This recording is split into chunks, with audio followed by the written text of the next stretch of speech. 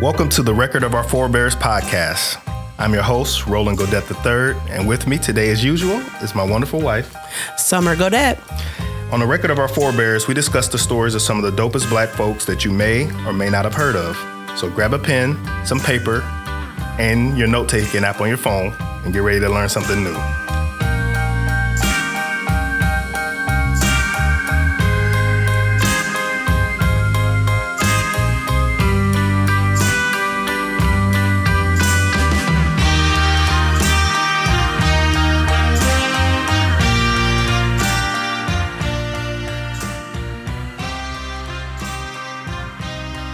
So today, we're going to discuss, got a couple new people to bring to you. And one of those is Reverend Josiah Henson. May not have heard of him, but we're going to get into the story and get into it real quick here. So Josiah Henson was born on June 15th, 1789 in Charles County, Maryland, about a mile from an area called Port Tobacco. So you know what they was exporting? Of course. Right. Of course. Port Tobacco actually is still like a small village in Maryland. It's like the smallest incorporated area of Maryland. Okay. Like southern Maryland. So he was born on a farm of a man named Francis Newman. That was not his enslaver. Remember how we talked about slaves being hired out? And so his mother was actually hired out to Francis Newman. So he was born on the Newman farm. Okay. Even though his enslaver was a different person, a man named Dr. McPherson. Okay.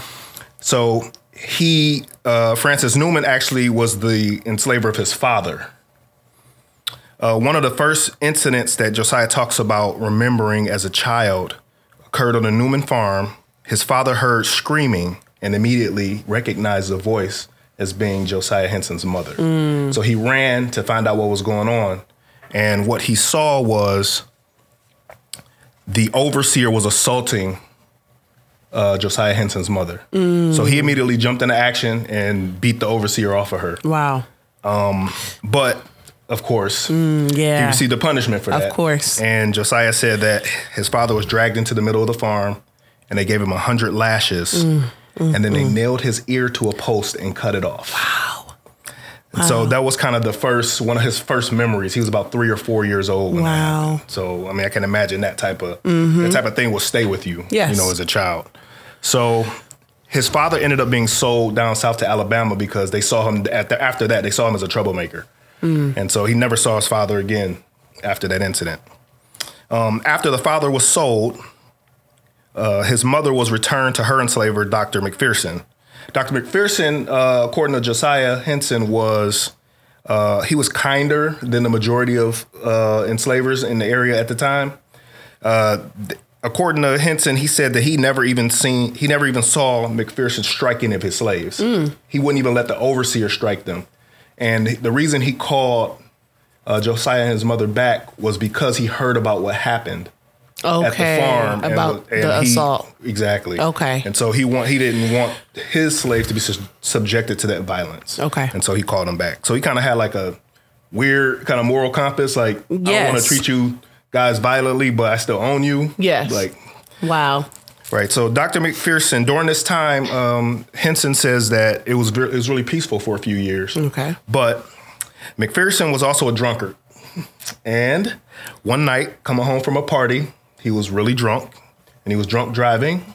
And by driving, I mean drunk riding his horse. And he fell off of his horse into a creek that was about 1 foot deep. But he was so drunk, he couldn't get out of the creek and drown. Wow. Yeah, so because of that, all his property had to go for sale so that it can be distributed, the profits among his heirs. Including in that property was those enslaved people. Right. Josiah Henson and his family, which included his mother, and he had 5 siblings. Okay. He was the youngest of the 5. So this is how Josiah Henson describes the scene of the auction. He says, "My brothers and sisters were bid off one by one, while my mother, holding my hand, looked on in an agony of grief, the cause of which I had but ill understood of at first, but which dawned in my mind with dreadful clearfulness as the sale proceeded. My mother was separated from me. She was bought by a man named Isaac Riley. Then I was offered to the assembled purchasers, My mother, half distracted with departing forever from all her children, pushed through the crowd to the spot where Riley was standing. She fell at his feet and clung to his knees, entreating him in tones that only a mother could command, to buy her baby and spare her one of her little ones at least. And then he would go on to describe how, instead of just ignoring her, Riley actually punched and kicked his mother until she let him go. So these are things that he's seeing literally like as a 10-year-old, Yeah, as a developing like adolescent. Right. And so he, after he was purchased by a different enslaver, they were still in Maryland, so they were still close. Okay. But he said that he ended up falling like gravely ill and he wasn't getting any better. And because he was so ill, he couldn't work. And because he couldn't work, this other enslaver had no use for him. And so his mother was still entreating Riley to buy her son. Okay. Because she knew he was close. And so Riley ended up purchasing Josiah and reuniting him with his mother, and he immediately started to get better. Wow. Yep. How did she do that? She just continued to entreat him. And he said later on in his narrative, he says that his mother was a woman of prayer. She always was praying. So she just had hope and faith that God that would bring her at least one of her children. So wow. Okay. Yeah. So one of the ways that Henson described Riley was this. He said, "The character of the master whom I faithfully served for many years, Mr. Riley, is by no means an uncommon one in any part of the world. But it is to be regretted that a domestic institution should anywhere put in its power of such a one to tyrannize his fellow human beings and inflict so much needless misery as is sure to produce by such a man in such a position. Coarse and vulgar in his habits, unprincipled and cruel in his general deportment, and especially addicted to the vice of licentiousness, his slaves had little opportunity for relaxation from wearying labor. We were supplied with the scantest means of sustaining and had no security for personal rights. The natural tendency of slavery is to convert the master into a tyrant and the slave into a cringing, treacherous, false, and thieving victim of the tyranny." So he obviously, his master didn't have a good, he wasn't like McPherson. He was kind of the opposite end of the spectrum, basically giving them barely what they could, use to survive, to eat. And it wasn't a great time with Riley for the Hensons. A lot of hard work. And so during this time, he grew up from a boy into a man. And while he was growing and working on the Riley farm, he gained the trust and respect of his fellow brothers and sisters in bondage.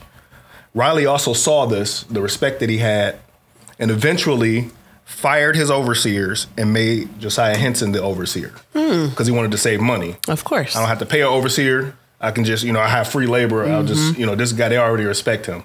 So once he became in charge of the farm, because he treated obviously his fellow enslaved people with kindness, it actually doubled the crop output of the farm. Wow. Because they didn't want to work for the overseer, and just that violence and stuff, you beating these people down. Yes. It didn't work. But because obviously with Henson in charge, he wasn't doing that, it doubled the output of the farm. So it ended up working out for Riley pretty good. So throughout his childhood, he always talked about the faith of his mother, like I said before. He said that she was unable to read, but she did know the Lord's Prayer. Somebody at some point taught her the Lord's Prayer. And he said that she was constantly reciting the Lord's Prayer while they were working, just throughout the day. He always saw his mother just reciting the Lord's Prayer. And at night when she would pray before she went to bed, she would recite the Lord's Prayer. And he just saw that, his mother praying constantly. And she didn't read. She didn't know much about God. She wasn't formally taught a lot about God and about Jesus, but she knew the Lord's Prayer, and she would just say it. And so he writes in his book about his conversion. And so what he writes is, he says, "There was a person living in Georgetown, only a few miles from Riley's plantation, whose business was that of a baker, and whose character was that of an upright, benevolent Christian. He was noted especially for his detestation of slavery and his resolute avoidance of the employment of slave labor in his business. He would not even hire a slave. This man occasionally served as a minister of the gospel and preached in the neighborhood where preachers were somewhat rare at that period. On one Sunday, when he was to officiate in this way at a place 3 or 4 miles distance from us, my mother persuaded me to ask my master's leave and to go hear him. And although such permission was not given freely or often, yet this favor to me was shown for this once by allowing me to go. I hurried off, pleased with the opportunity, but without any definite expectation of bent or amusement, for up to this period in my life, I was then 18 years old, I had never heard a sermon, nor any discourse or conversation, whatever, upon religious topics, except what had been impressed upon me by my mother of the responsibility of awe to a supreme being. When I arrived at the place of meeting, the services were so far advanced that the speaker was just beginning his discourse from the text, Hebrews 2, verse 9, that he, by the grace of God, should taste death for every man. The divine character of Jesus Christ, his life teachings, his sacrifice of himself for others, his death and resurrection were all alluded to.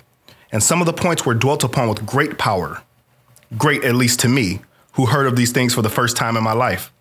I was wonderfully impressed, too, with the use of which the preacher made of the last words of the text. He said, the death of Christ was not designed for the benefit of a select few only, but for the salvation of the world, for the bond as well as the free. And he dwelt on the glad tidings of the gospel to the poor, the persecuted, and the distressed, its deliverance to the captive, and the liberty wherewith Christ has made us free, till my heart burned within me. And I was in a state of the greatest excitement at the thought that such a being as Jesus Christ had been described should have died for me, among the rest, a poor, despised, abused slave who was thought by his fellow creatures fit for nothing but unrequited toil and ignorance, for mental and bodily degradation. I immediately determined to find out something more about, quote, Christ and him crucified. And revolving the things which I had heard in my mind, as I went home, I became so excited that I had turned aside from the road into the woods and prayed to God for light and aid. Wow. Yeah. So, and he said he counts that as like his conversion to Christianity. And he didn't know much, but he heard that sermon that Christ died for the bond and the free. And he was like, that's me. Yes. I'm in there. And so. Just powerful. How powerful the word is, and to the hearer of the word, right? So one night while Riley would take Henson out with him when he would go party, because he knew Henson was trustworthy and would get him home safe. So one night he went out and Riley actually gets beat up like in a tavern brawl. Okay. And Henson is there. And so he goes thinking he's doing something good, defends Riley.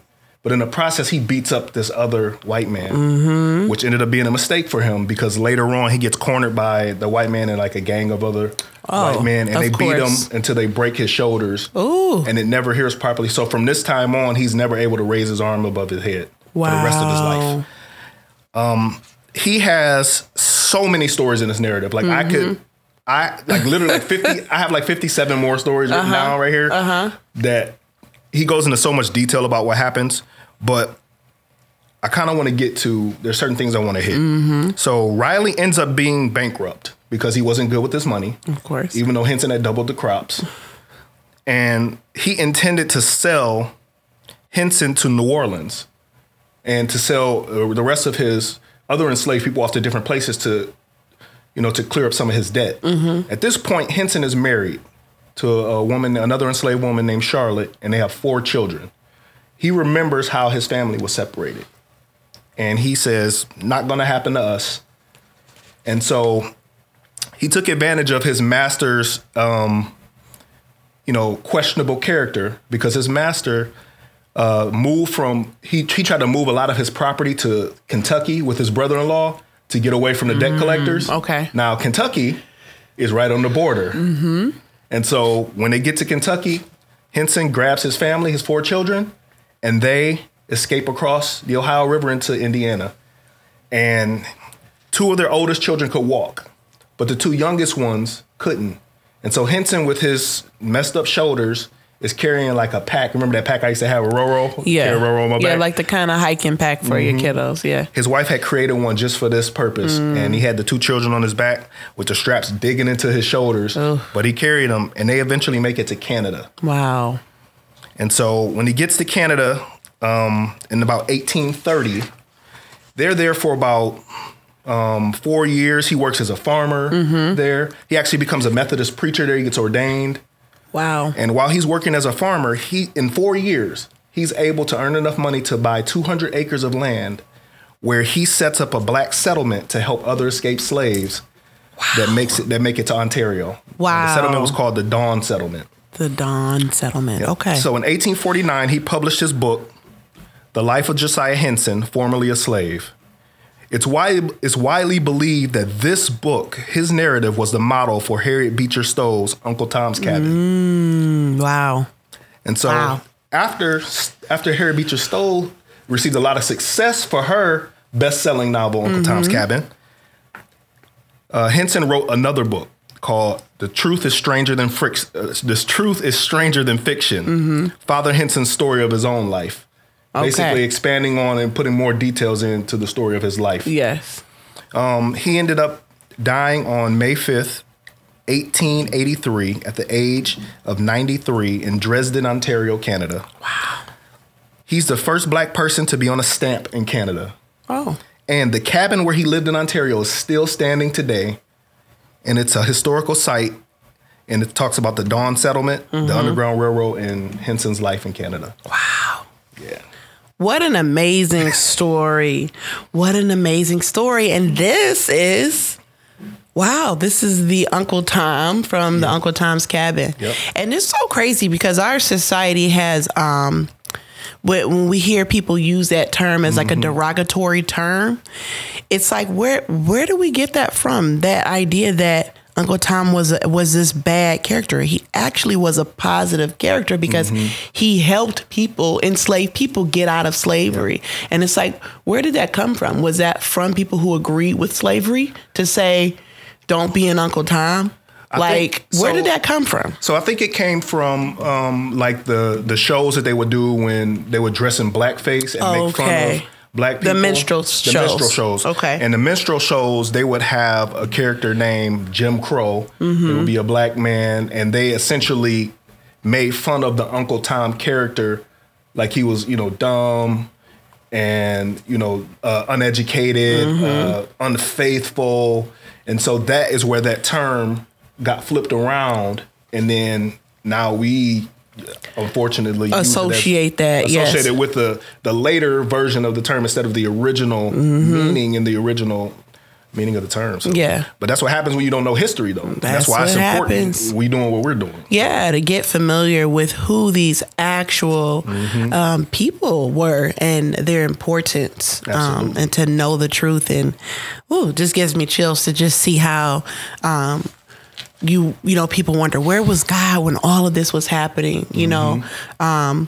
But he was there, and people who had the ears to hear, they heard that word, and that really led a lot of these people to take action to do what was right. So this next person that I wanted to share, with you all is Susie King Taylor. Yeah. So Susie King Taylor, she was born into slavery in Georgia in 1848. She was born as Susan Baker. Now, she lived on a plantation for the first 7 years of her life. And around 1855, she and her sibling, they were allowed to live with her grandmother, who was free at the time.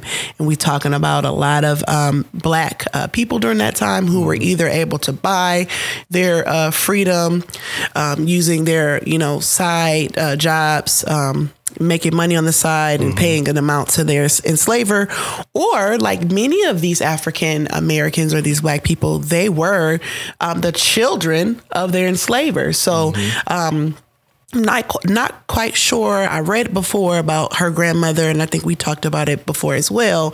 But her grandmother was free, and she was able to live there. Now, despite Georgia's harsh laws prohibiting like formal education, which we talked about how, African Americans were kept from being able to read and write because they knew, our government knew the power in being able to read what our laws said, and being able to understand that they had a right, that our founding father said that was given to us from God, right? That we were born with. Absolutely. Now, she secretly attended 2 schools. These schools were underground, but they were taught by Black women. Oh, wow. And she was tutored by 2 white youths. So she knew how to read and write as a young child. Now, in 1862, she was able to escape slavery with her uncle and other African Americans. And so they were able to flee using a federal gunboat near a Confederate held fort. Fort Pulaski was the fort. And she went on to live on this, this Northern Union occupied island called St. Simons. And it was just off of the southern coast of Georgia. And there were hundreds of formerly enslaved African Americans there. Yep. So she was like 14 years old around this time, and she decided to use that knowledge that she was given to teach those people there how to read and how to write. So at 14 years old, she became a teacher.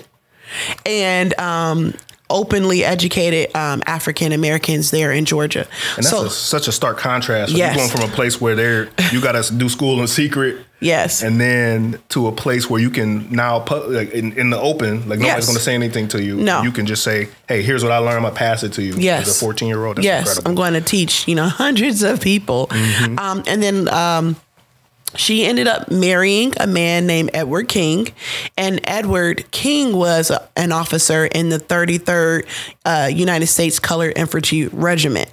Now, we talked about the 54th Regiment before, who we know that regiment was made very famous in the movie Glory. And so we're able to learn a little bit more about other colored infantries. There were many of them. Well, not many, but they were multiple regiments right around the country. And so she began serving there. So she ended up serving as a nurse, out of all things. But she served as a nurse. She served as a laundress. So she, cleaned the uniforms and everything for them there.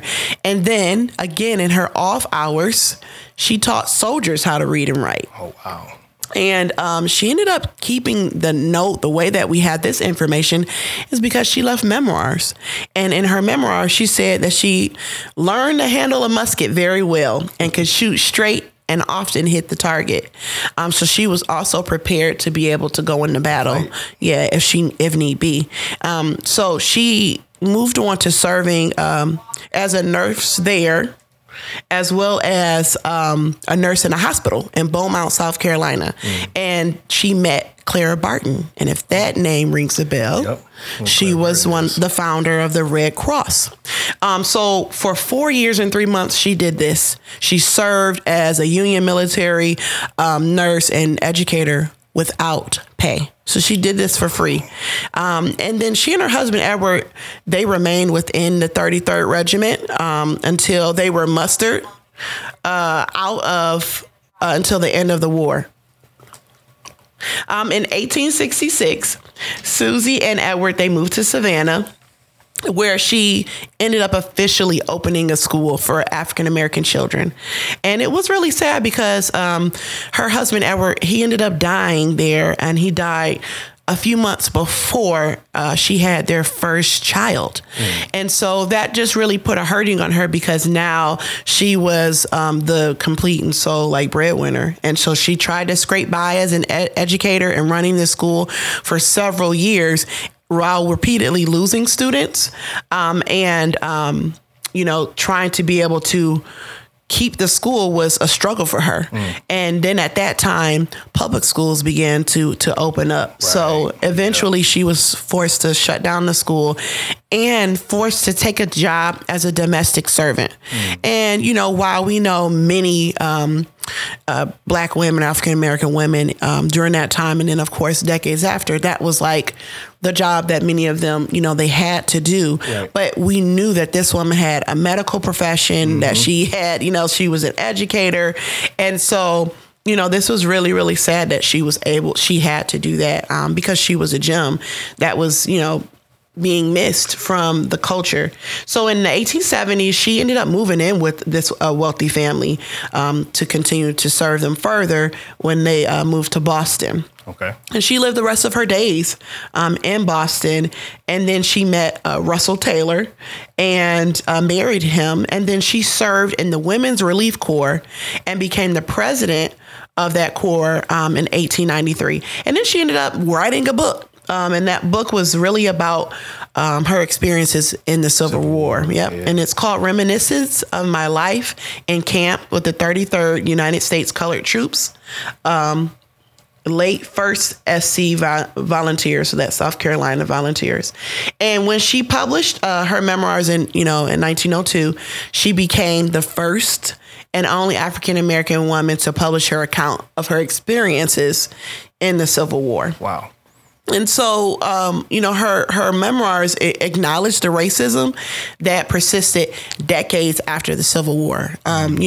People talk about, slavery was a long time ago and we had the Civil War and, by now people should have, African Americans should be well off into, becoming model citizens. But she talked about how slavery continued to persist. Right. And even though it continued to persist, she still had this positive outlook, and which really we can be attributed to. We see that to her faith in God. Yeah. And I just like to close here by sharing a quote from Susie. She says, "What a wonderful revolution. In 1861, the Southern papers were full of advertisements for slaves. But now, despite all the hindrances and quote unquote race problems, my people are striving to attain the full standard of all other races, born free in the sight of God, and in a number of instances have succeeded. Just as we ask to be citizens of these United States, where so many of our people have shed their blood with their white comrades, that the stars and stripes should never be polluted." So I hope you all can continue to get familiar with Susie King Taylor. Absolutely. If you are Black in the medical field, this is whose shoulders you're standing on. Between her and we know women like Mary Mahoney, these are the shoulders of these women holding you up. And let's think about the people in our lives that we know are in the medical field. They're nurses, and this is who. My mom's a nurse. This is who she is. She's a direct descendant of this woman, essentially. Professionally, that's incredible. Nurses are educators. We know in general, how our society feels and how we treat our educators, and so just understanding that, we're standing on the shoulders of someone like a Susie King Taylor. So absolutely. yes, wonderful story. Yeah, so we would encourage everyone listening, get familiar with Susie King Taylor, get familiar with Reverend Josiah Henson. These two are two of the most incredible people in the history of our country. And as you know, when you're listening to this, it'll still be Black History Month. Yes. Get familiar with these people and don't just stop there. Continue to read more. Find out, about some people on your own. Let's hope that the next time we come on, when we introduce somebody that you didn't know before the episode started, you'll say, you know what, I read about them when I was reading about Josiah Henson. I read about him when I was reading about Susie King Taylor. So we appreciate everyone for listening. We hope that you join us next time where we have a couple more people, some great stories, some interesting stories, some tough things to talk about. Of course. But it's time to get familiar. Definitely. Until next time. Until next time.